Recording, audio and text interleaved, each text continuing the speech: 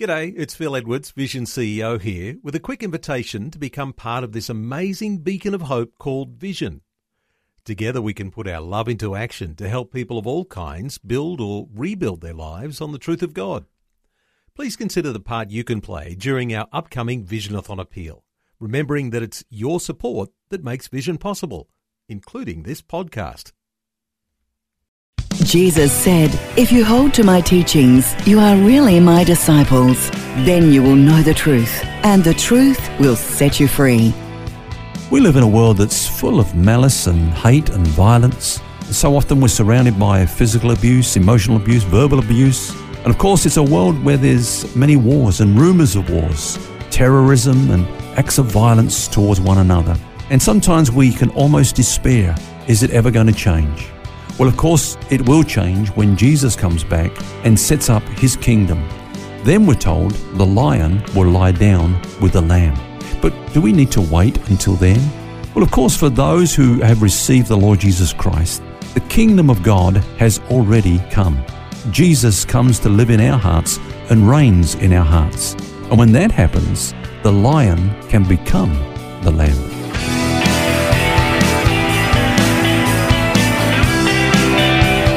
This is Set Free with Ken Legg. Thanks for joining us. This week we've been looking at the subject of coping with criticism, something we all have to do from time to time. And just a quick recap, we started the week out by saying that it's important that we should be careful who we allow to speak into our lives, because words can shape our lives, and if we let the wrong words to get a grip on us, then they can possibly even devastate us. We saw how Charles Spurgeon was almost destroyed by the words of his critics, and also great leaders like Paul in the Bible and Jesus were constantly criticised. And Ken, as you say, everyone that God has used has had to learn how to cope with criticism, haven't they?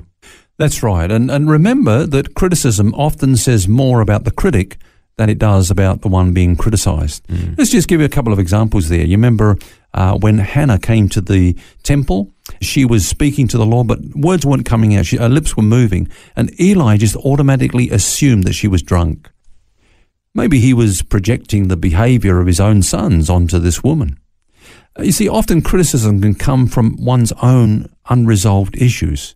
What about the time when Judas judged Mary, when she brought that alabaster box of ointment to the feet of Jesus, and he said, "Why wasn't this sold and the money given to the poor?" And the Bible says he doesn't say this because he cared about the poor, but because he was a thief and he would help himself to what was in the bag, And so criticism is not always a good evaluation of what's happening in the victim's life, but often what's happening in the critic's life.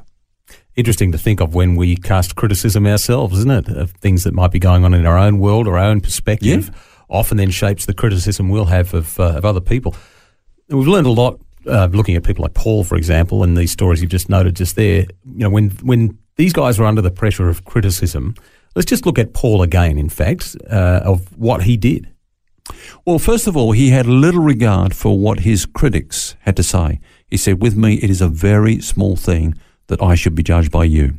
But secondly, it's important to be accountable, and this comes out of mutually accountable relationships in the body of Christ, where you know that any criticism that comes your way is going to be constructive criticism.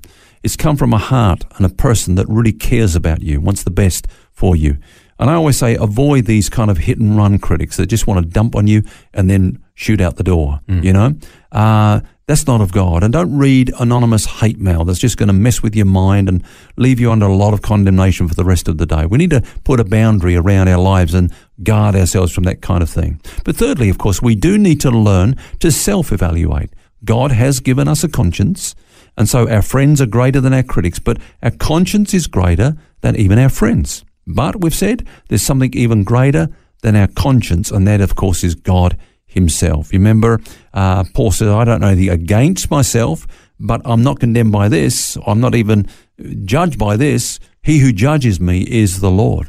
And I think that means two things. First of all, regarding our position, that judgment concerning who we are, the value that is placed upon our lives, that has already taken place at the cross. We couldn't get a greater value judgment than what Jesus did at the cross. He said, "This is how much you are loved. This is how valuable you are. You are of unsurpassable worth. Now, only God knows how precious we are. So don't let others tell us otherwise. Don't let other people bring us under condemnation and low self-esteem by their criticism. Now, concerning our practical walk, the things that we do, our behavior and so on, well, God will guide us. John says if our heart condemns us, God is greater than our heart and he knows all things. Beloved, if our heart does not condemn us, we have confidence towards God. So if our heart condemns us, there's no point in proceeding further because God is greater than our conscience, and he won't give us the green light if our conscience gives us the red light. It really comes down to us understanding what our position is with God. And you use the phrase self-esteem. Yeah. I'd actually probably go on a limb here and say that it's more about us understanding God's esteem of us. So how God actually values us.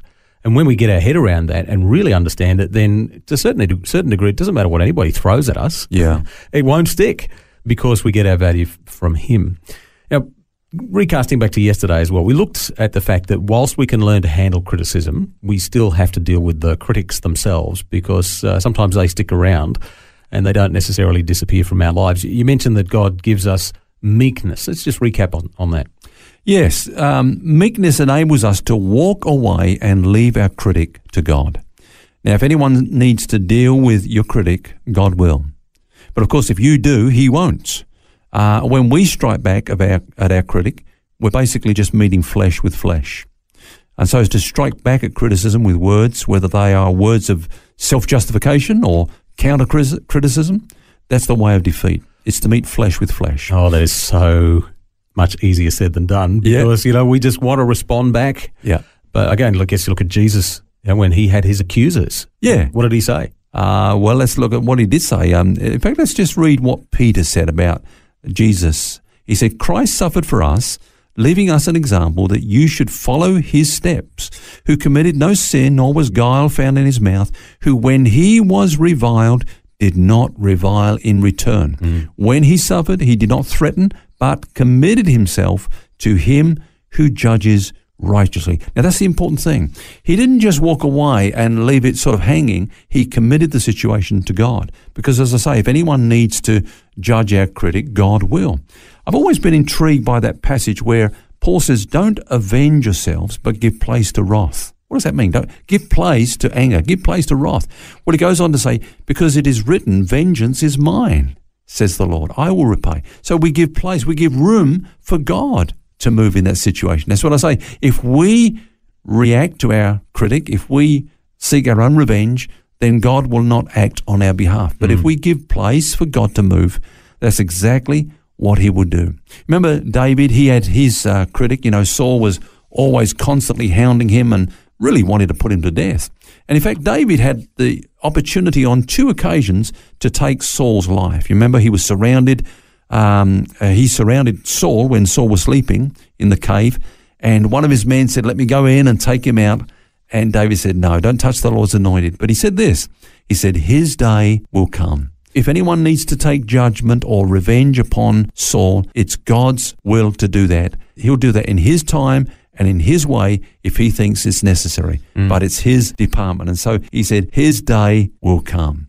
And we need to remember that as children of the King, we walk with honor and bearing through this life. People will criticize us, but don't let us become like them by retaliating and behaving the same way. Let's remember that we are children of the King, and let's walk, as I say, with bearing and with honor. I believe this, Phil, about criticism, that it's basically designed to distract us from what God has called us to do. It's like a decoy.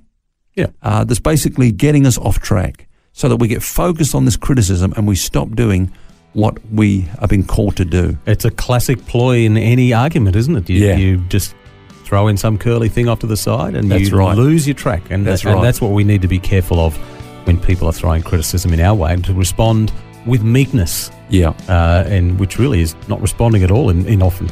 And we do need to focus. So the thing is to keep focused on what God has called us to do and not become distracted by the criticisms and the judgments of others.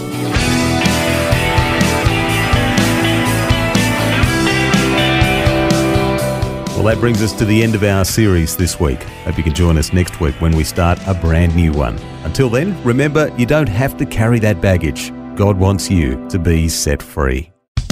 For books, DVDs, small group studies and other resources from Ken Legg, including the book What's Eating You, which features topics from today's message, visit the Vision Christian store at vision.org.au.